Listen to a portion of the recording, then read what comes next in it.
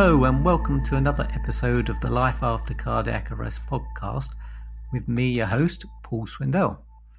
Today I'm talking with Jasmine Wiley, who's across the pond in the US, and Jasmine is a cardiac arrest survivor, patient advocate and online community leader. Welcome, Jasmine.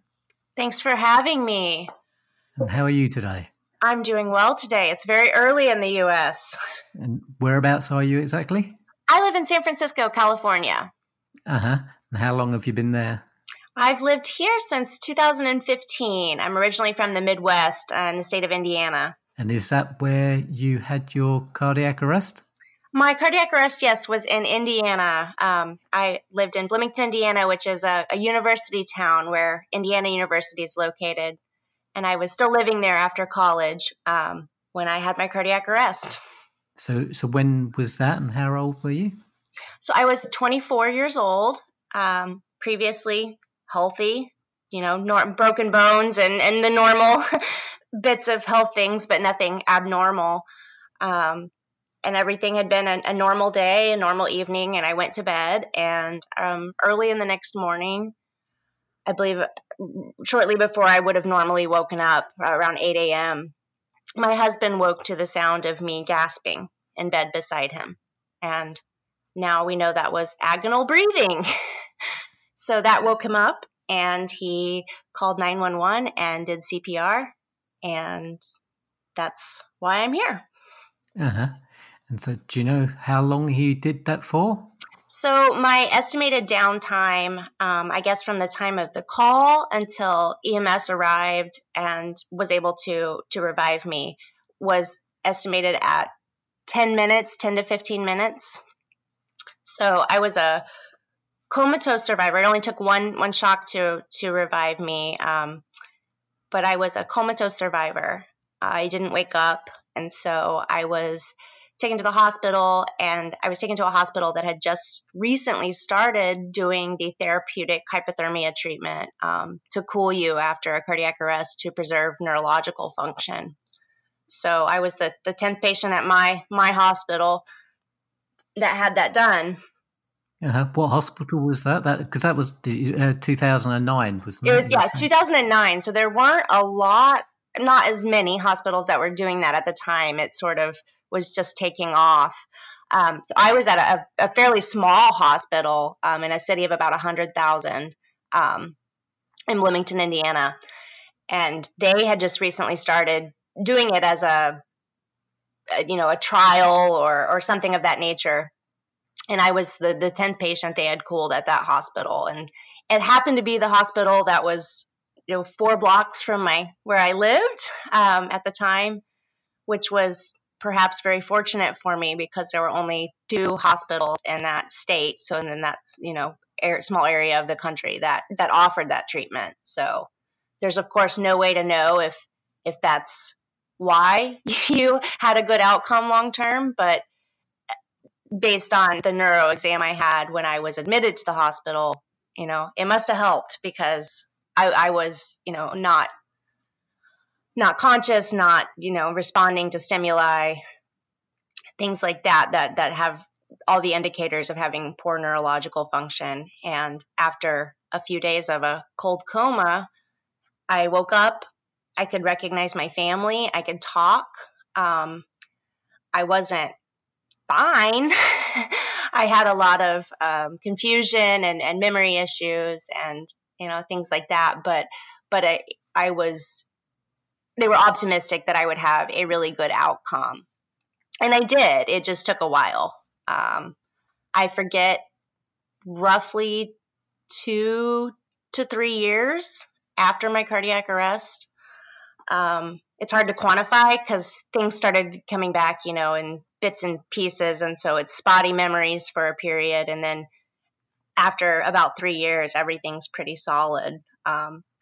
So 10 years is how long it was in August. It was when I celebrated 10 years since my cardiac arrest. I may not remember the first 2 or 3, but I did have a good outcome long term. I don't have anything that I would consider, a deficiency, a disabling condition or anything like that. I have some quirks, I have some. We all have our quirks, don't Yes, we? we all have quirks, and I have very different quirks than I did have, before my cardiac arrest. That was I was just going to say, just before your card, you said you were healthy and you were yes. 24, I think. Did you have any other sort of symptoms prior to your event, or was there anything in your family or anything that was? So I have a family history of unexpected, sudden death in young people.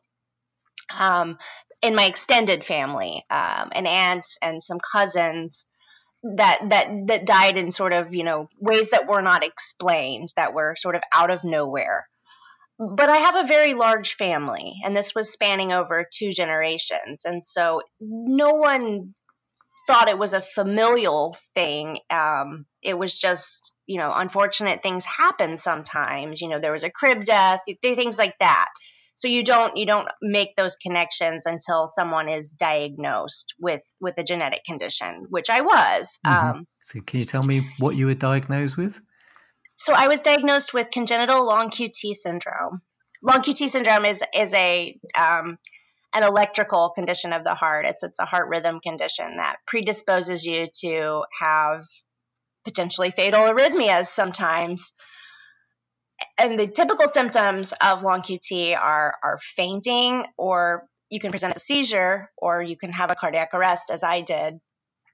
I didn't have a strong history of seizure or fainting. I had one unexplained faint when I was in high school, but I don't even know if I don't believe I sought care for that. It was just one of those things, I was probably doing something I shouldn't have been doing. I was a high school student partying with my friends. I just it's a blackout situation. You don't run to the doctor necessarily because you've lost consciousness. So I didn't have a lot of warning signs. It came pretty out of nowhere. I was healthy.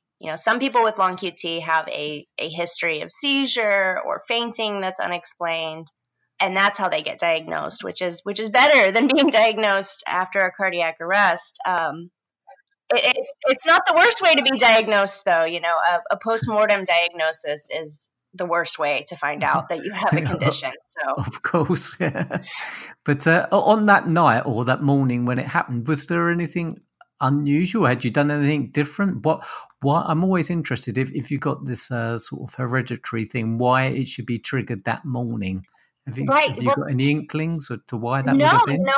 A lot of people do have a precipitating factor that could be explained as, this might have been why it happened at this time, why this condition I've always had sort of surfaced. Maybe they were taking a medication or had been ill, with vomiting or whatever that had disrupted electrolyte imbalance. But I didn't have anything unusual. It was a totally normal weekday. I was feeling fine. Nothing occurred. I don't even have a known trigger as to what triggered the cardiac arrest. I have type 2 long QT syndrome. There are different types depending on what gene is affected, which affects the ion channel function. It's a potassium channel in my case. I have long QT type 2.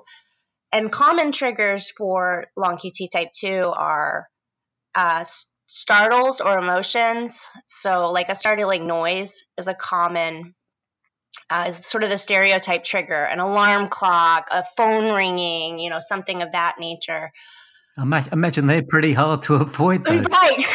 But also in the same time, you can also have events that occur at rest with no precipitating factor, just in your sleep.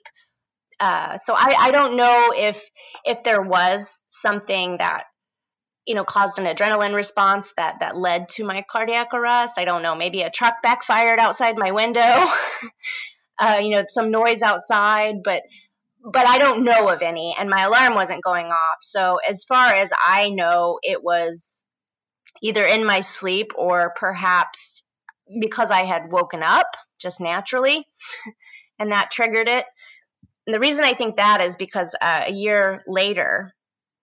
almost a year later, I had my first ICD shock. So I got an ICD after my cardiac arrest as treatment, an implanted defibrillator.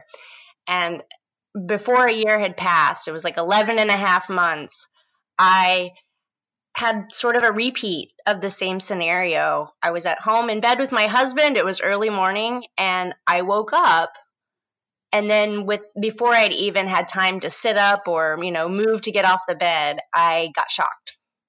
So, and that was appropriate shock for the arrhythmia. Long QT predisposes you to Torsades de Pointes. And so just based on the circumstances of that repeat occurrence, almost a year later, when I was appropriately shocked by my ICD, I speculate that I had just woken up the morning of my cardiac arrest, and then shortly after waking up, had an arrhythmia triggered. That the very act of waking up is what was the trigger for my cardiac arrest, which is, it's funny in some ways that waking up can cause you to have a potentially fatal arrhythmia, but that's the nature of the condition I have. There's some interesting triggers. You can read case reports on different triggers that have occurred to people. Laughter, some people, emotion triggered events are really common. Some of the most interesting ones there was one about how an earthquake triggered an event, meaning the emotional response to an earthquake. And there's often recommendations that, you reduce your exposure to triggers in long QT syndrome. That doesn't always make a lot of sense for people with my type, long QT2, because you can't avoid startles by very definition. An unexpected noise is something you're not expecting. And so I encounter startling things and unexpected noises every day. I live in San Francisco, and I walk through the city, and there's noise, and there's, all kinds of things that come up in life. And so I can't avoid what could trigger me to have an arrhythmia. So I'm just thankful that I have treatment. Mm-hmm. So what is that treatment? So the typical treatment for long QT syndrome, the mainstay of treatment is a beta blocker, a medication that sort of blunts the effects of adrenaline on your body. I actually don't take betas. They're not part of my treatment plan, as I'm not tolerant. I'm not able to tolerate them without extreme side effects that really reduce my quality of life. And so my current treatment is I have a dual chamber ICD. I'm an implanted pacemaker defibrillator, and I am paced for bradycardia.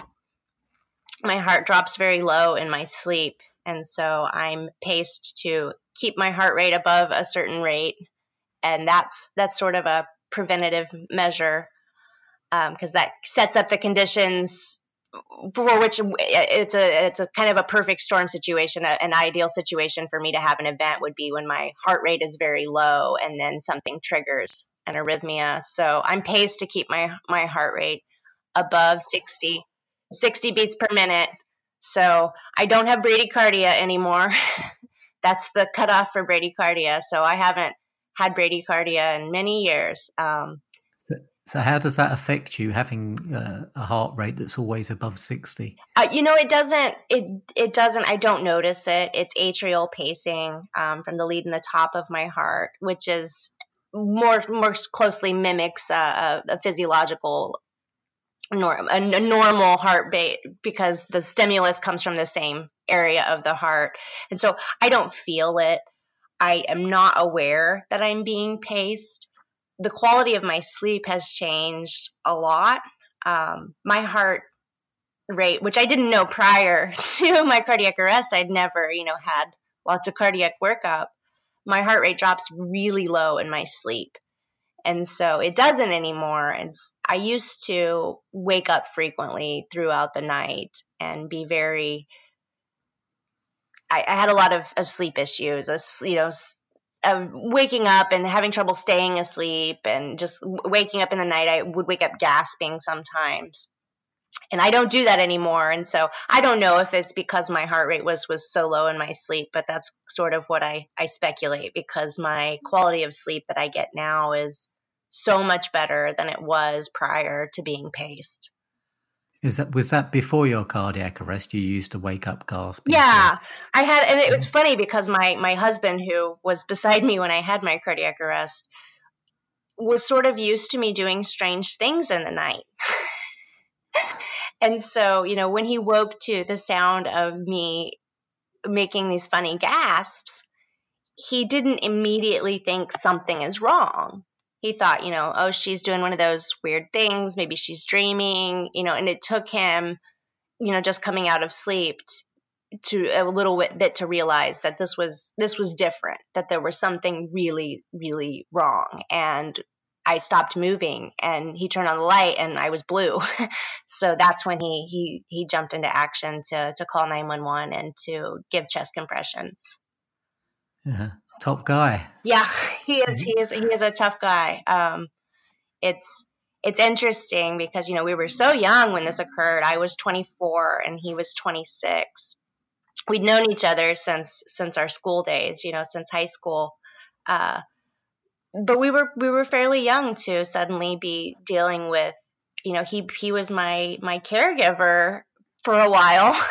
And that's a hard thing to put on any relationship, but it's certainly not something that you expect when you're in your 20s, for someone to have a serious health issue. You may in sickness and in health, but you're planning on that being when you're older. Exactly. Not when you've just graduated from college. And so, I'm really blessed that I had the support system that I had, that I have a spouse who was very supportive and held space for me when I was recovering.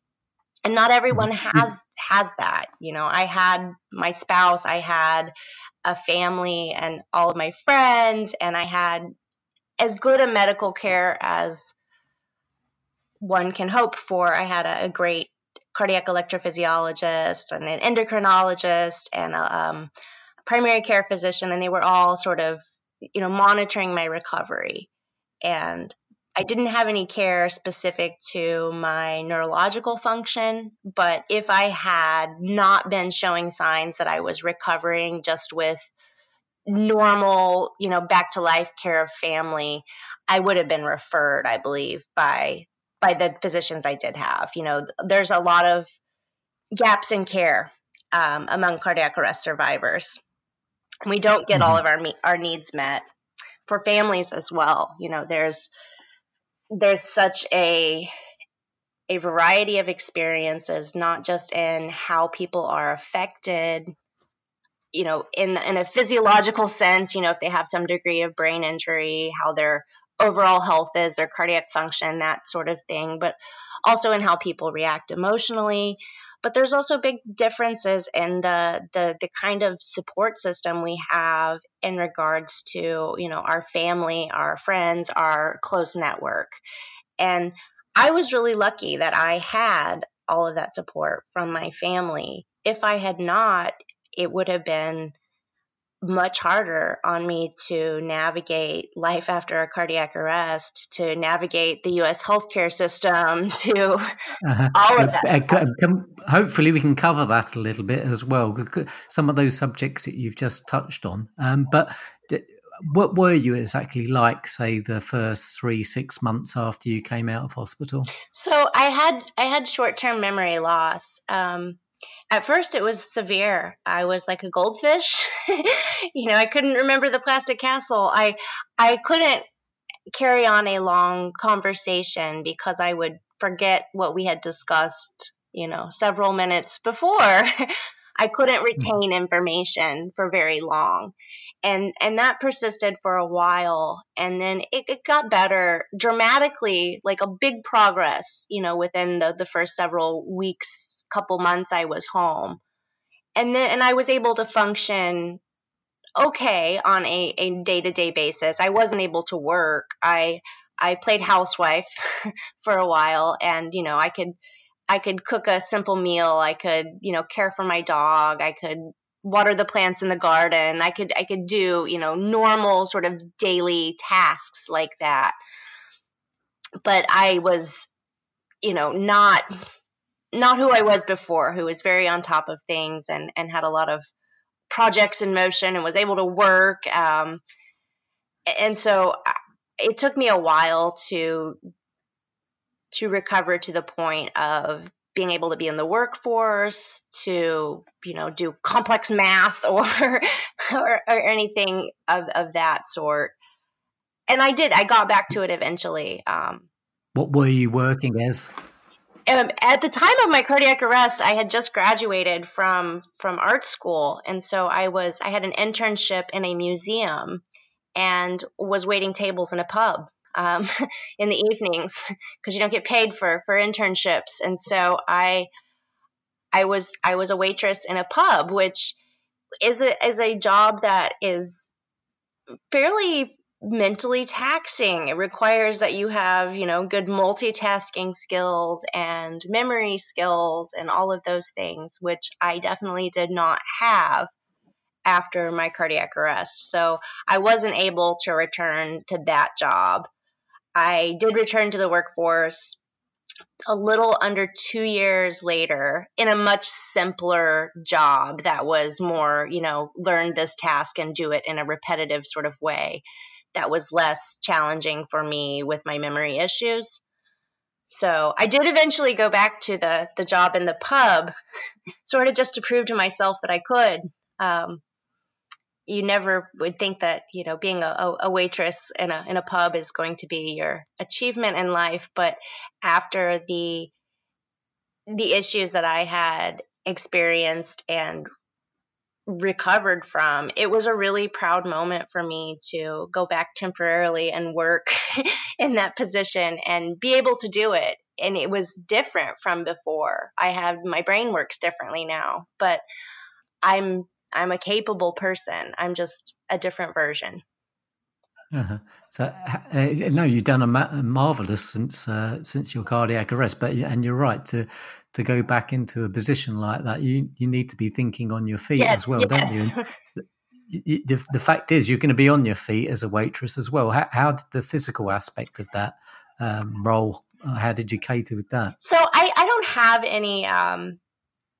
I didn't have any physical challenges.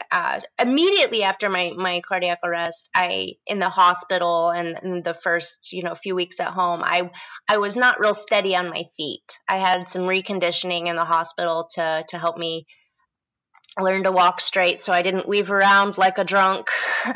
But I was fairly okay physically as far as what I was capable of by the time I returned home. And I don't have physical limitations because of my condition. By most standards, I'm a healthy young person. And so I was able to exercise and, do physical tasks probably much sooner than I was able to do complicated mental tasks. So did you go through any rehab? I mean, is that something that they do? I had in the hospital before I got my ICD and was discharged. I had 2 days of reconditioning, which I believe was done through the physical therapy department. And it was just, helping me walk, and so my gait would be normal and things like that. So I'd be more balanced.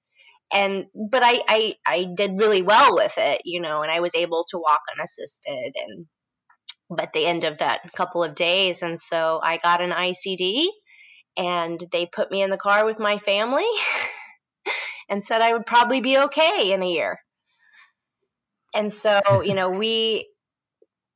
we didn't have a lot. My family was given some advice on sort of things they could do to facilitate my neuro recovery, encourage me to read, to do puzzles, to, do things that challenge my brain. And they were given the advice to treat me as normally as possible, which for a while, I didn't understand that. I didn't understand why I was so broken and everyone was acting like I was fine. Mhm. And I don't think that anyone's aftercare is handled perfectly, but I think for my situation, because of the support system that I had, that was really good advice because I was 24 years old. I had just been diagnosed with a genetic heart condition, got an ICD, and was recovering from a cardiac arrest. I think it was really important that I not view myself as disabled by my health circumstances, that I not view myself as broken, as, that I couldn't be repaired. Yeah, that's a really good point for your self-esteem. Yeah. And And so I never let it become part of my identity. I never used the term brain injury until years later, once it was something that was just something that had happened to me. During the time, I was, oh, I'm okay, and just doing the best I could. And it was, in a way, my driving force was, no one, I don't think I was fully aware of the extent that I was affected. And so I thought, I just need to try harder. I'm not remembering this stuff. I'm not organized in this way. I just need to find a different way to do it.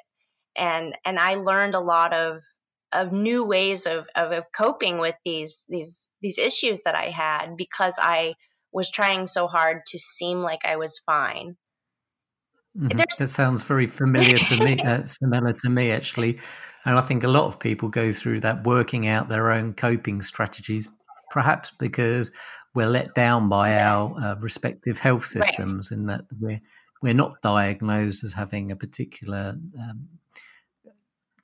neurological impact, Yes. and we can't think as clearly as we used to. And but do you think that's changing? I think it is absolutely changing in the U.S. and a lot of places.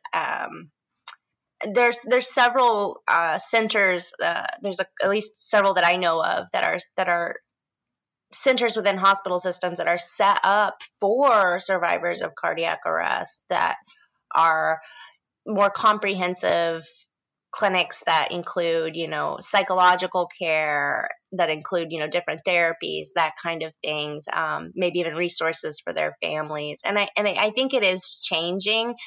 It's disheartening in a way how I'm 10 years into this and there's still such gaps in care and such a need for support for those who survive and for their family members that many people don't get.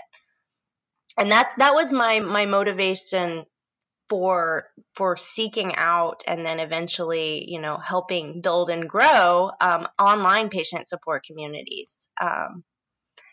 I So that's a great point. Could you sort of, a great point for you to sort of let's talk about that really, because you're well, I introduced you and said you're an online community leader and a patient advocate, and that's I've seen you on the Facebook in particular, and you do a huge amount on that. So if you could tell us a little bit what you do. Yeah. So I am one of the administrators of a Facebook group for cardiac arrest survivors, and I believe the group is currently the biggest online community of cardiac arrest survivors on any platform that I'm aware of. At least was at one time. That it includes, cardiac arrest survivors from all over the world.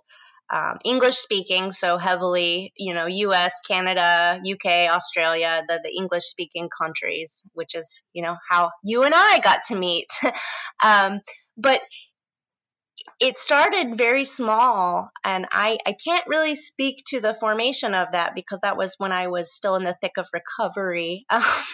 So I don't actually remember sort of how it got going, but I know that it started some of us that had met on a different online platform for chatting that then formed this group on Facebook to be a place for survivors to discuss the experience of surviving and all of the challenges afterwards, and celebrations too. One of my favorite things that we do in that group is we celebrate, anniversaries of our cardiac arrests. People will use the term rebirth day. So someone will post, it's been 3 years since my cardiac arrest. And then you get hundreds of replies, saying happy rebirthday. And it's not all grim talking about the problems we have. It's also expressing gratitude and this all aspects of this shared experience of having a cardiac arrest, even though our circumstances might be different, our recoveries may have been different, where we live in the world might be different. It's really been really cool to see this.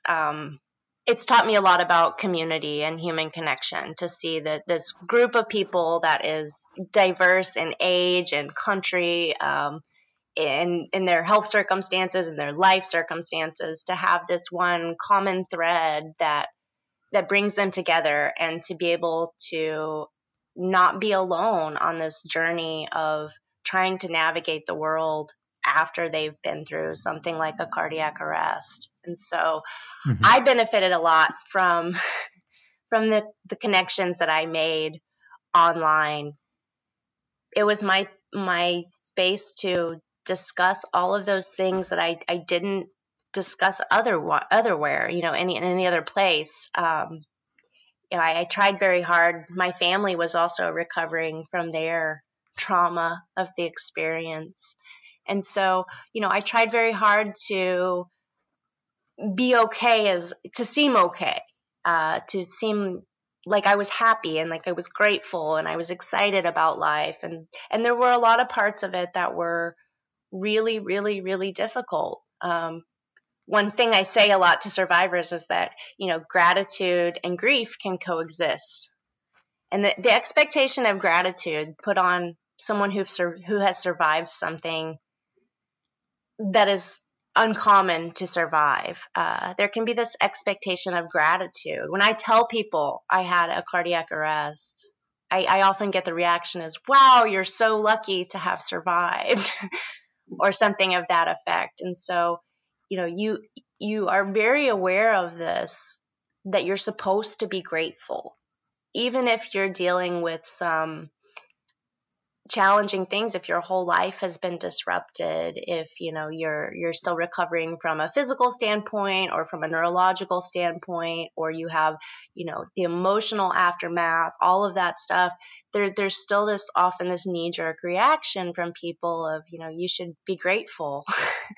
And so yeah, I know I've come across that as well many times as well. And people think you're perhaps like a computer. You can be turned off and turned back on again and you're okay. Right. And so, I think because I was so, I guess, concerned about easing the burden on my family, who had been through, in some ways I feel lucky. I don't remember my cardiac arrest. I don't remember when I was in a coma and when I was, my heart was unstable and I was coding. I don't remember that. My family does though, so I was cognizant even early in recovery. I think I was aware that this was a traumatic thing for my family. And so it wasn't something that a lot of them wanted to discuss. And so I needed a place to be able to discuss it. And at the time, I was a 24-year-old. My friends were, just graduating from college. Recovery from a cardiac arrest was not something that any of my peers had been through.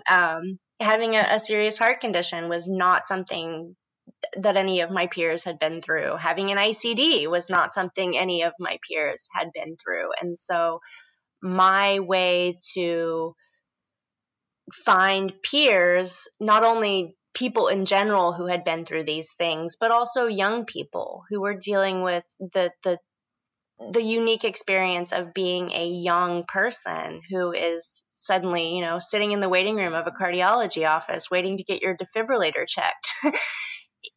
Having a global online peer support community was so instrumental in my recovery and my not feeling alone as I went through this. That, even after I stopped needing that place as a place for support for me, I was very motivated to help ensure that it existed for those new people who found us. And so I've been an admin of that community for I don't know how many years, a lot of years now, like 7 years I was going to maybe. say, And at what point did you feel that it was the point flipped where you became a giver rather than a taker?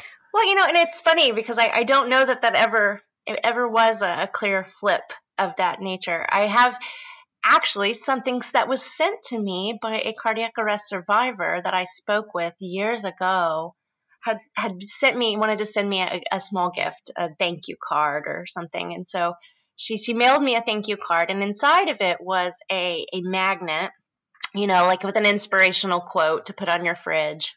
And it said, sometimes we give and receive comfort, sometimes at the same time. And I still have that hanging on my fridge. And that is exactly what it is for me. When people thank me, when I get praise or, thanked for running a community, for, or helping with other communities. I moderate a group for people with an ICD as well. When I get thanked for helping run these communities, it's always such a weird feeling that causes in me. I'm surprised by it. It's like, why would anyone thank me for doing something that has been such an amazing force for good in my own life, that has helped me immensely? It's like, it's hard to quantify, how it has affected my life to be involved in making sure that people have these communities and have these spaces to use each other as a resource, because they're lacking, the gaps in their care. They're not getting all of their needs met. And as we search for information, we find each other. And that can become a really amazing resource for people who are, in need of a lot of things or not sure where to go. And so Exactly. I mean, the social media gets a bad rap a lot of the time, but I think it's incredibly powerful, as you were saying, yes. in this sort of space. Yeah, I think it's funny. Yeah, it's funny with social media. So I'm of the generation that, Facebook was founded. When I was in college was when it first started, and it was only for college students. And I was opposed to it. I was never going to participate in social media. I was really like, oh no, that's not for me. I'd rather be sitting in the field reading a book of poetry or, whatever. I didn't want to be a part of social media. And I didn't join Facebook until after my cardiac arrest. I think my motivating factor was to read the things that friends had shared about me when I was in the hospital and when I had an uncertain outcome. I don't remember that, of course, but that I never would have thought that, starting a Facebook account would have eventually led to me, being someone that is thought of as a leader in this, patient community space and involved with advocacy things. And I have other social media accounts now too. I have a presence on Twitter and Instagram, and it's not the me that I never imagined this was the life that I would have. Before my cardiac arrest, as I said, I was doing an internship in a museum. I wanted to work in conservation. I wanted to spend my life in the basement of a museum, never speaking to anyone. And instead, I became someone who has, helped form communities and been highly social, especially on social media. So that's not something that I ever thought my life would be like, but it sounds like it's for the better. Yeah, I mean, it's funny. I always use the term silver lining. I'm relentless in trying to find the silver lining in experiences that I go through, and I searched for years. I thought, that there would be some moment, something that culminated and some amazing thing that occurred in this. I'd be like, this is why I lived. But, I don't think that there's ever going to be one moment. I think that it's the silver lining is the people that I've met. They're some of the wonders of my world, and I never would have met any of these people that I helped support and helped create a space for them to support each other.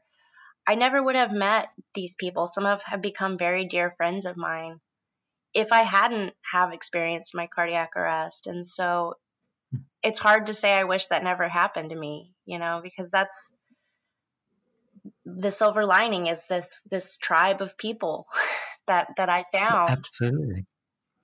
But life is what you make it, though. And, you have to sometimes, I don't know, maybe because we stare death in the face, maybe we're open to saying yes to a few more things. I know I certainly am.